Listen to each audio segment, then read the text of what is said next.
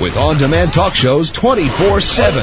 High-speed, powerful. This is TalkZone.com.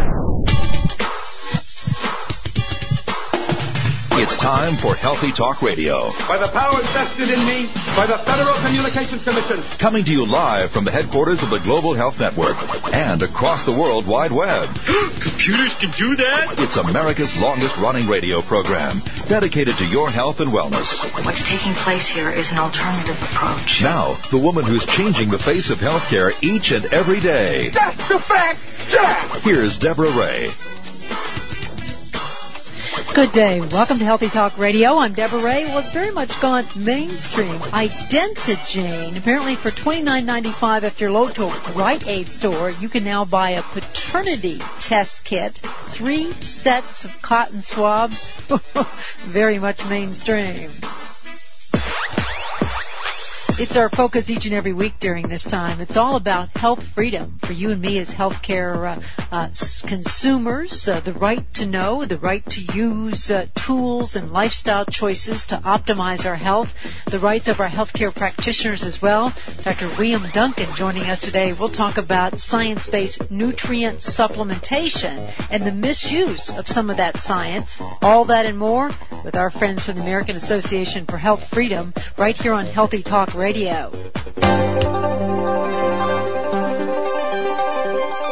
the news and views about the news you won't hear anywhere else. The Healthy Talk Radio News Digest.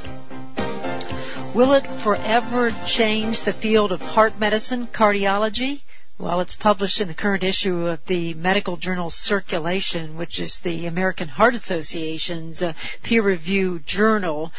Swiss researchers report that dark chocolate rich in flavonoids might have a role to play in terms of heart health.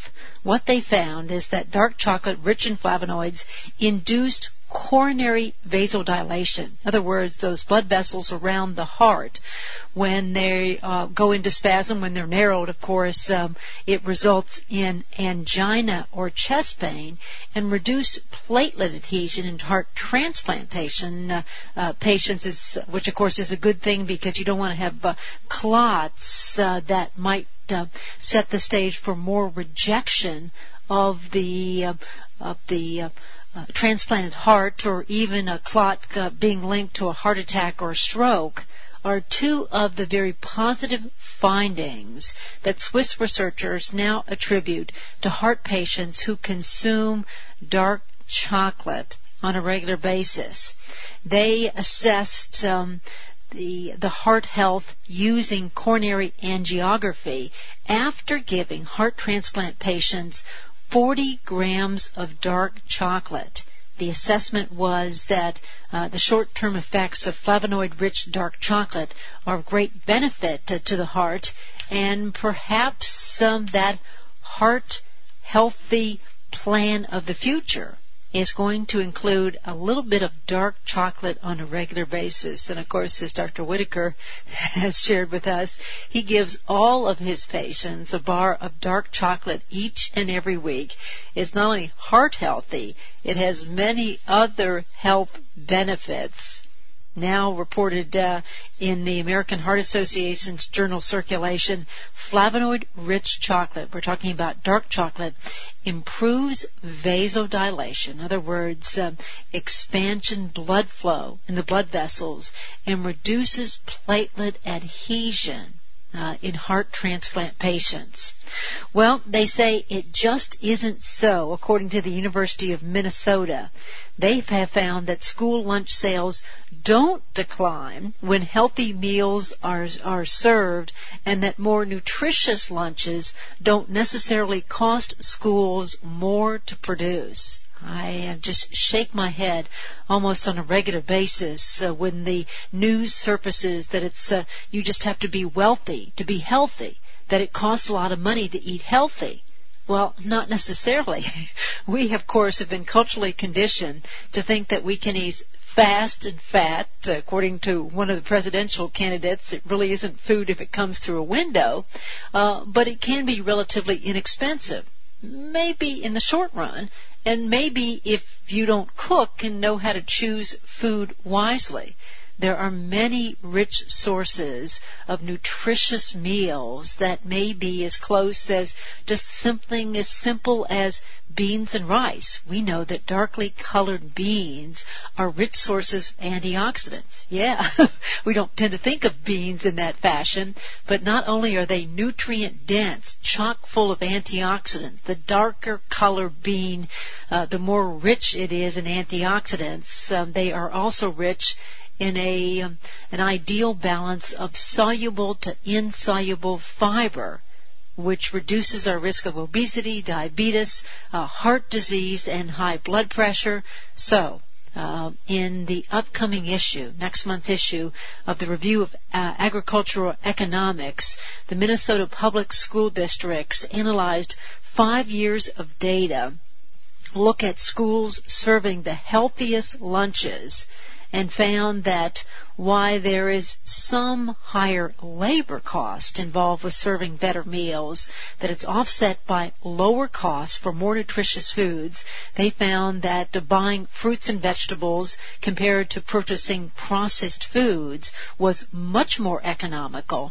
And then they found the percentage of school children in the St. Paul Public School District eating school lunches increased. At the same time, they began to offer more fruits and vegetables. So it doesn't mean they don't have hot dogs, but it's a turkey low-fat hot dog, and they serve a lot more fruits and vegetables. And, of course, as you and I well know, those simple steps will not only help to reduce healthcare costs in the long run, with our youth now bearing just a tragic legacy of being more overweight, more likely to have heart disease and high blood pressure, go into puberty, have type 2 diabetes, have polycystic ovarian syndrome, which is linked to obesity and insulin resistance at earlier ages. How could we do nothing less than serve our children healthy school food?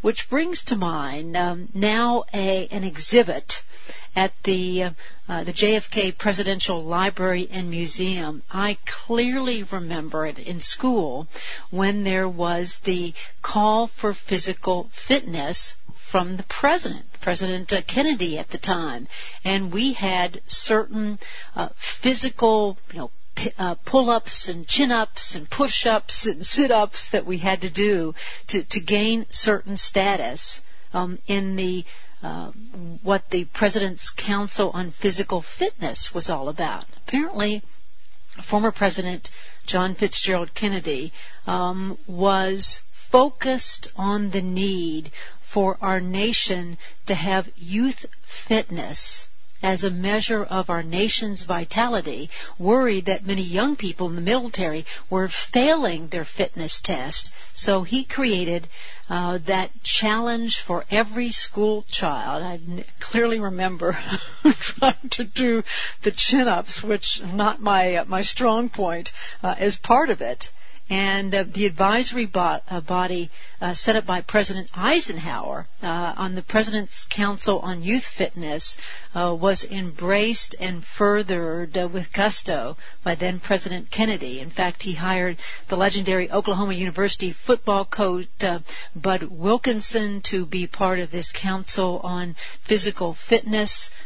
Even signed up Charles Schulz to create Snoopy's Daily Dozen, exercise by Peanuts characters, with the awareness of bringing to the American people and to the schools that our nation's young needed to be a little more fit. And one of the interesting notes of this exhibit at the John F. Kennedy Presidential Library and Museum is a football given to President Kennedy by the 1962 U.S. Navy football team, signed by the team's players and coaches that included former or future at that time Dallas Cowboys star Roger Staubach and assistant Navy coach Steve Belichick, the father of Bill Belichick. So interesting focus in the past, highlighting JFK's push for fitness with the thought in mind that we could probably benefit a little bit more these days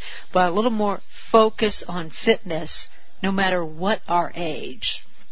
Well, it is now a little bit of history. The American Heart Association's annual scientific session just held recently in the Orlando area. Now, come on, you got to hand it to these heart doctors. They go to the toughest places for their medical meetings. A lot of information coming out about energy drinks in your heart, chocolate in your heart, more information on that. Exercise in your heart. We'll come back and give you an overview with Dr. Bill Duncan joining us today at the bottom of the hour. We'll be talking about the science-based nutrient supplementation evidence and the misuse of some of that science. Our line's open as always.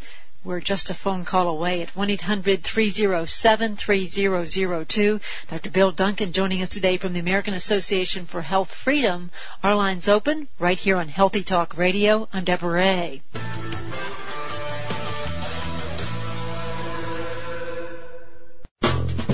Now, back to the woman who has helped change the face of healthcare. More than a plastic surgeon with a tub of Botox. Here's Deborah Ray. Our focus each and every week on health freedom with our friends from the American Association for Health Freedom. Their lobbyist, Dr. William Duncan, will be joining us today at the bottom of the hour to talk about some of the misuse of the current science in science-based nutrient supplementation, with the revelation that looking at where we stand as Americans, and all of us can do so by going to cdc.gov, looking at the National Health and Nutrition Exam surveys, only to discover that we're not optimally nourished. We may be heavy, in fact, heavier, more overweight, higher rates of obesity than ever before for adults as well as children in this country. But that growing phenomenon that we consume a lot of empty calories, we're not optimally nourished. And that certainly can result in lower body stores of critical nutrients, which is certainly related to the status of our health, and we'll take that up in a little more detail when Dr. Bill Duncan joins us today at the bottom of the hour.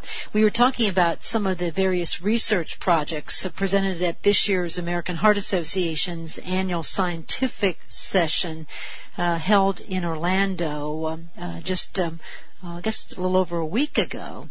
And some of the interesting information that came out of it was the Japanese researchers took a look at good quality dark chocolate. We were talking about the Swiss research earlier. Again, these Japanese researchers also focused on coronary blood flow. We're speaking of then blood flow to and around the heart. In a 2-week trial assessing coronary flow velocity reserve, in other words, a measure of blood flow to the coronary. In other words, those blood vessels around the heart in healthy adults, average age 29, volunteers either eating dark chocolate or white chocolate. And what they found is that coronary flow velocity reserve, that indicates the ability of blood vessels around your heart to dilate, that there was significant improvement when the participants ate dark chocolate, but no change when they ate white chocolate that contains no flavonoids. And there have been many quips in the medical literature to suggest that the next buzz in nutrients, we are just in the waning days of the buzz about antioxidants, is all about flavonoids. And it is intriguing indeed with earlier this year a Harvard researcher looking at the health of the Kuna Indian tribe in Panama, an indigenous species who traditionally consume a lot of flavonols in their diet. In fact, they consume about 30 cups of cocoa-based flavonoids each week in the Kuna tribe in Panama, and they have literally 1/10 the incidence of obesity, diabetes, heart disease, and cancer as anywhere else on the planet. Just fascinating indeed. Well, the other interesting information coming out of the American Heart Association's annual scientific session were 2 new studies showing that exercise is essential in the recovery process of heart failure patients. In the past, we have told heart failure patients who are often short of breath, just literally physically exhausted, got to take it easy. Don't push yourself. These new studies indicate that people with heart failure can regain 70% of their exercise capacity if they stick to an exercise program. And that exercise can boost the growth of new cells to regenerate weakened muscles, improve the growth of blood vessels in people with heart failure.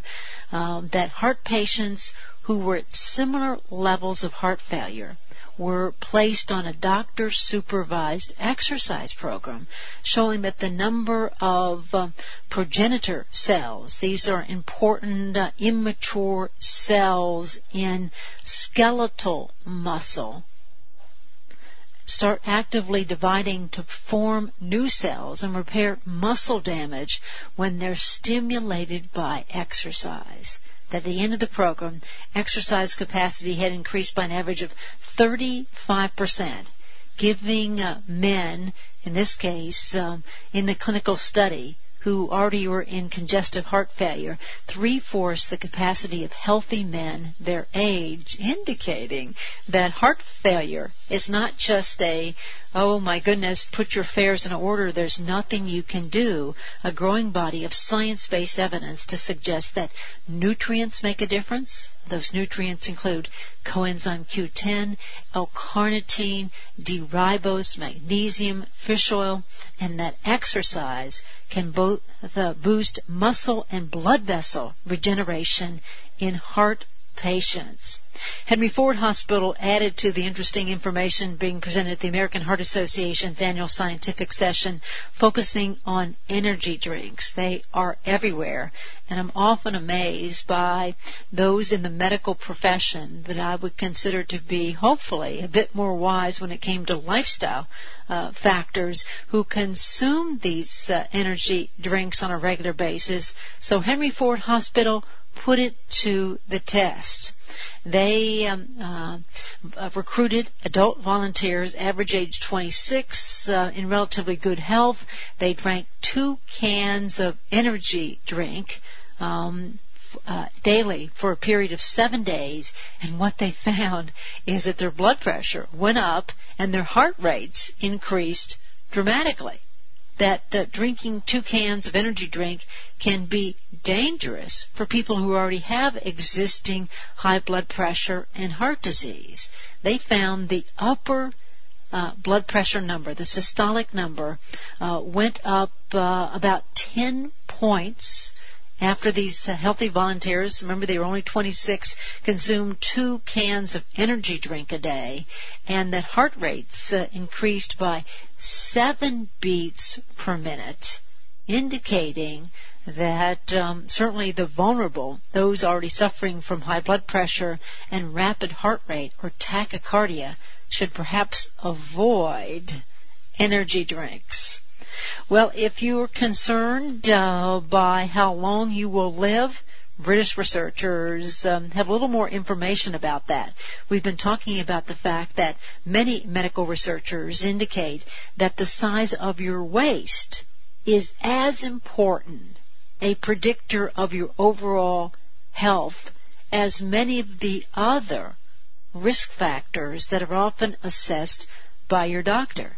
That waist measurement is particularly indicative of obesity, insulin resistance, your risk of type 2 diabetes, your risk of heart disease.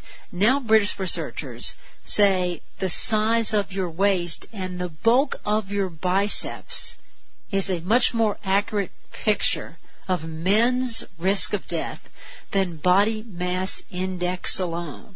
They surveyed over 4,100 men aged 60 to 79, found that those who had a waist less than 40 inches and had above average muscle mass in their upper arms were the least likely to die over a 6-year period. And, of course, that may correlate to testosterone levels.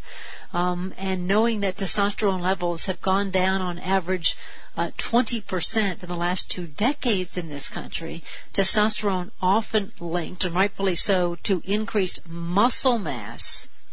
Perhaps the doctors of the future will focus a little bit more on uncovering testosterone deficiency and optimizing hormonal balance with big biceps, trim waist, meaning a longer life for men. We're going to return to talk with Dr. William Duncan, joining us today from the American Association of Health Freedom. We'll talk about the misuse of the scientific evidence for dietary supplements. We invite you to join us. It's a toll-free number no matter where you're listening to us at 1-800-307-3002. Dr. Bill Duncan joining us today on Healthy Talk Radio. The information presented on Healthy Talk Radio is all well documented and presented by credentialed guests. It may not represent the views of this network, this radio station, or its sponsors. But hey, how much do they know about medicine anyway? It's our focus each and every week during this time, all about health freedom. It's important for you and me as healthcare consumers. We want the freedom to make informed decisions about our health based upon objective scientific evidence. And, of course, we comment on a regular basis how much of the current research and literature and medical school education and clinical practice. Gosh, if you picked up yesterday's New York Times Sunday magazine and read just an incredible article by psychiatrists about how vested interests color clinical practice. Well, that determines, how you and I are treated. Are we treated on the basis of the best science or what the doctor feels is best for us, or on the basis of pushing the vested interest? We've talked recently about what appeared in the New York Times science section, and that was the revelation that if you and I should suffer a heart attack and were anywhere else among the industrialized countries, we would have a physician prescription for fish oil. But according to a preventive cardiologist at Emory University, who was quoted by the New York Times Science section, there is a real disconnect when it comes to science in this country. So I know of no better person to address that than someone who ably directs the efforts of the American Association of Health Freedom inside the Beltway. He's Dr. Bill Duncan, who joins us today. Bill, hello and welcome. Thank you again, Deborah. It's great to be on the show. I understand that you recently attended the American College for Advancement in Medicine meeting and heard some interesting information there too, Bill. Tell us more. Well, I did. It was great. I always enjoy going and meeting with the physicians from all over the nation that are really working to help treat the cause of people's disease, not just their symptoms. And I often get asked who I represent on the Hill, and my answer is, well, I represent the guys that when your doctor sends you home to die, these are the guys that fix you. Dr. Jeffrey Bloomberg from Tufts University was at the conference talking about how the misuse of evidence-based medicine and the misuse of randomized clinical trials, especially when it came to nutrition research. And considering that these are extremely important topics, I found his approach both refreshing and enlightening. And keep in mind that I did this for Congress for 10 years, so when he enlightened me, it was really answered many of the puzzling questions we've had. Do you know that there's been a 40% reduction in the use of vitamin E since the vitamin E study came out in the nation? Yeah, just in the last 2 weeks was, the results of an Israeli trial that was stopped way early into a clinical study because the results were of such great benefit, helping to prevent type 2 diabetes to go hand in hand with heart disease, Bill. Yes. Yeah, and yet we had the study that came out here in the United States that said that your cause of death from all causes, by the way, which included having a car accident or having somebody come into your home and kill you, was the same as smoking 2 packs a day if you took vitamin E, okay?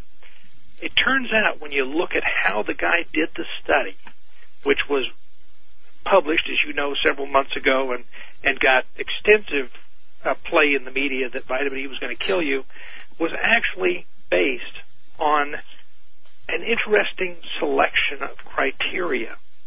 Okay?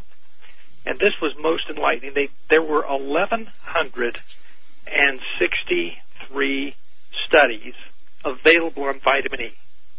Okay? Okay. This guy, the guy that did the study, parsed them this way.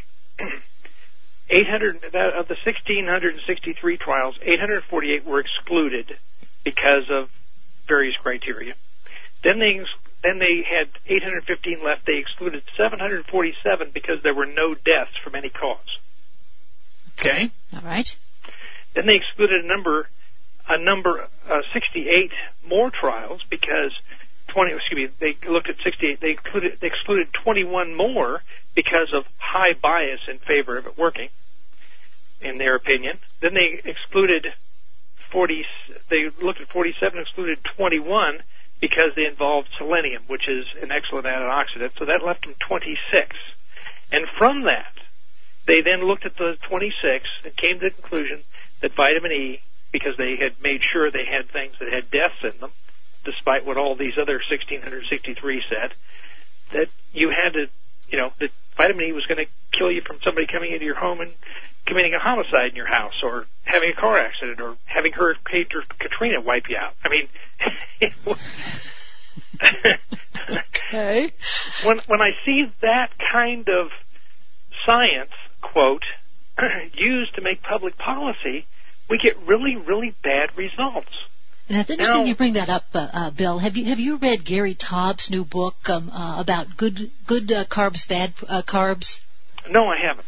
It's an interesting treatise on how, in this case, government-funded research was focused on that feedlot mentality in the face that there was really no evidence to back it up, and it affected policy to the extent that we now have just the craziest school lunch menus and food pyramids that aren't based on any science at all, Bill.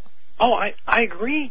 I agree. This is what really amazed me as I was attending this meeting was, my gosh, what we've been saying. Now, evidence-based medicine is designed to help you gain a knowledge of what the best science is, because because people weren't very sophisticated about it. So, but one of the founder of evidence-based medicine himself was very concerned that it was going to be used to exclude data and deny care.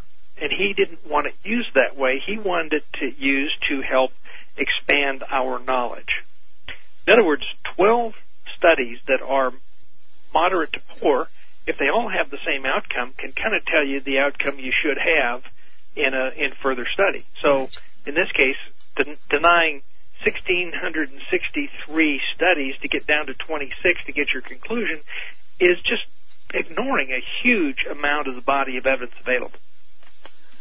And how that translates, I mean, I continue to be amazed because, as you and I well know, often it's the case that the doctors really don't stay up because of any number of pressure demands in terms of times and all the concerns with go on with the medical profession these days on the literature, that they pick up on this, this myth of, vitamin E, you shouldn't be taking vitamin E, yet there's standout studies that nobody ever comments upon, Bill. Mm-hmm. Yeah. There's another one, the multivitamin, multimineral supplements in chronic disease prevention. Okay? Uh-huh. It turned out there were 11,324 articles available to be examined. Okay? Okay.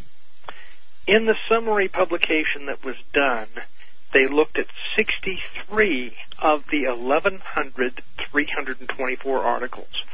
That's 0.06% of the evidence. All right. So they're just, I think, being too lazy to read and wanting to get paid for it. I just come to that conclusion as I watch this. Hormone replacement therapy was another fascinating one. Hormone replacement therapy has been shown for years, as you know, to be beneficial to postmenopausal women. Amazingly, when they did the randomized controlled trial, they had a problem because if they gave a woman who was postmenopausal the placebo, she'd have flashes, hot flashes. Right. And she'd know she was getting the placebo. So they picked postmenopausal women post 20 years. Mm-hmm. We know from studies that if you pick postmenopausal women 20 years later, after they're in menopause, they will get higher incidence of breast cancer and strokes from having hormone replacement therapy. Mm-hmm. So now they've included somebody that we knew shouldn't be included. They got the result we would have expected to get, and then they came to the conclusion that it's bad for everybody. So does it go back to the fact that that 65% of the department heads in medical schools are on the dole of the pharmaceutical companies? Does it go back to the fact that now there's revelation that meta-analysis are often colored by these vested interests as well, Bill? Well, it's partially that, but I think it's a more of a personal bias. NIH was so upset about the vitamin E study that they actually convened a panel. And the guy who I don't think was invited did show up, who wrote the article to defend himself. And what he said was, we know that we have good drugs to treat these diseases. It's foolish. We need to convince people to stop taking these worthless things like vitamin E. And so it was his personal bias. And it was a very clear bias, and I can't, he might be getting money from one of the drug companies. We don't know that necessarily. But I really suspect that it's a very basic bias I've run into for years. Well, if this was any good, they'd have taught me this in medical school. Right. In fact, when we talked to Dr. Merrill, who's at Columbia University teaching nutrition there, he figured he was going to teach a nice advanced nutrition course in using nutrition to look at symptoms when your patients come in to see if there are nutritional deficiencies involved you can treat.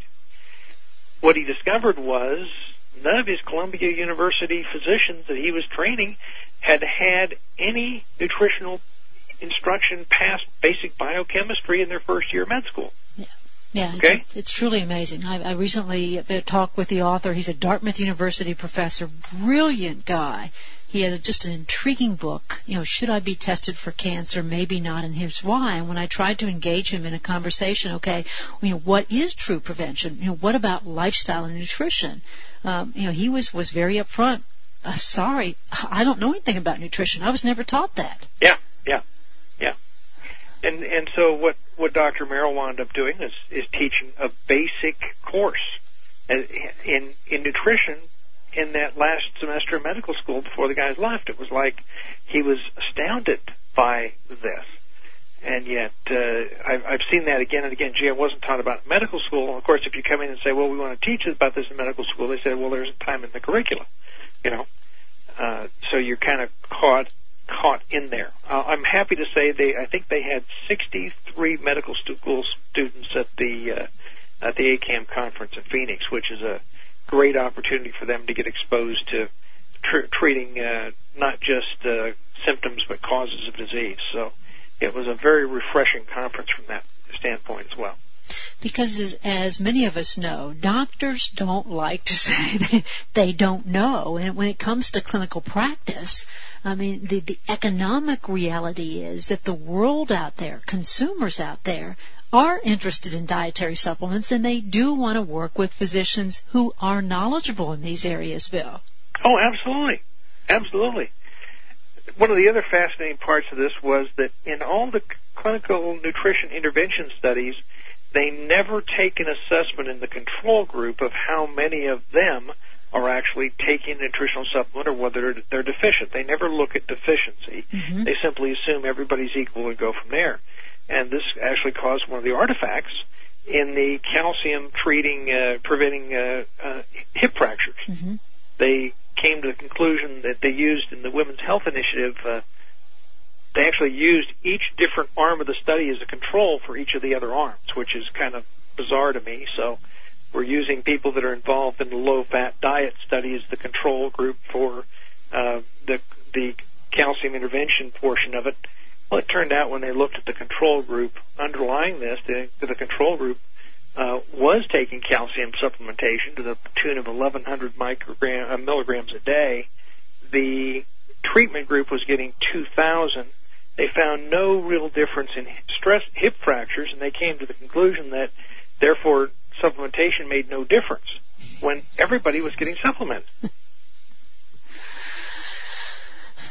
And, when it comes to, an area that is huge for both public policy as well as, general consumer well-being, diabetes, the recent British literature that confirms, what was looked at Harvard, at University of Kentucky by Dr. Jim Anderson, by so many nutritional physicians, that you have increased excretion of nutrients because of diabetes, and that with supplemental nutrition, you can, in essence, reverse up to 90, I'm seeing, figures 90, 93, 95% of the disease.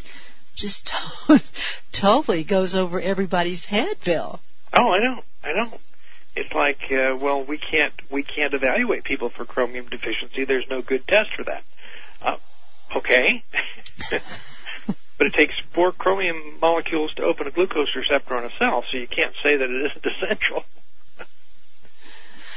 We'll be back with more of Dr. Bill Duncan joining us today. We're talking about the misuse of the scientific evidence, which certainly colors clinical practice. It certainly colors the media. I'd like to get Bill's insight on that. We're talking about science-based nutrient supplementation, the science to back that up. But what happens in clinical practice in this country? We invite you to join us with Dr. Bill Duncan right here on Healthy Talk Radio. I'm Deborah.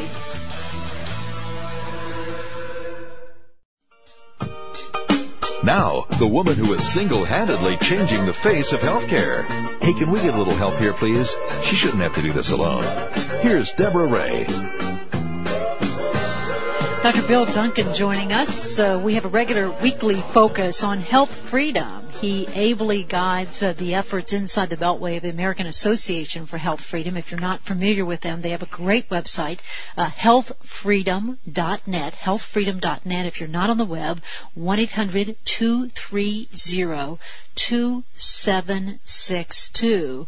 And I clearly remember, Bill, with Dr. Cherry Lieberman on the air with me from time to time. We're talking about screaming at the television or screaming at the radio, saying, that's just not right, when we see how the media skews so much of this scientific evidence as well. Your insight.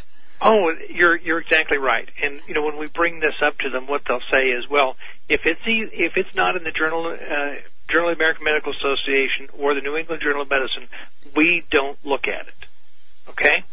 So all of the other valid data out there is simply not examined with any credibility because, well, they can't make up their mind.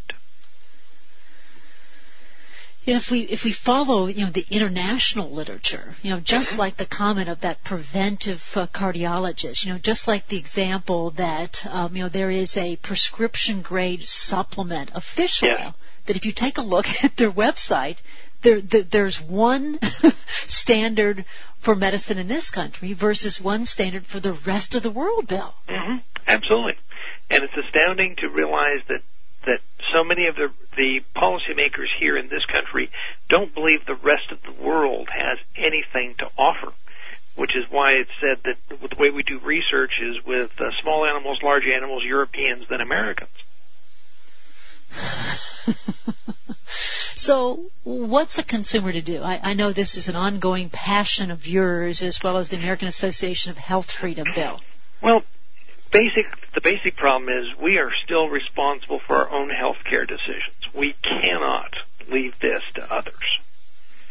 And if we wait for them to tell us whether or not vitamin E is good for us or whether, multivitamins are good for us, when you look at the biases involved, we are often better off going against the conventional wisdom and making sure that our nutrition is complete. And I think this is so essential. Picked up a slug this morning coming into D.C., and he said, well, I take the cheapest stuff at Costco. And I said, well, make sure you're not getting iron oxide in your multivitamin, because after all, that's just rust, or cupric oxide. At least try to make sure it has a more complex name than the green stuff on the Statue of Liberty. So. Well, we're going to have to leave it there. I know we'll have future discussions, as always. We will indeed. You do such a great job. Our thanks to you. Thank you. Our thanks to Dr. Bill Duncan. HealthFreedom.net will tell you more. Our thanks to you. If you missed anything, the show archived for 2 weeks. I'm Deborah reminding you, live long, stay healthy.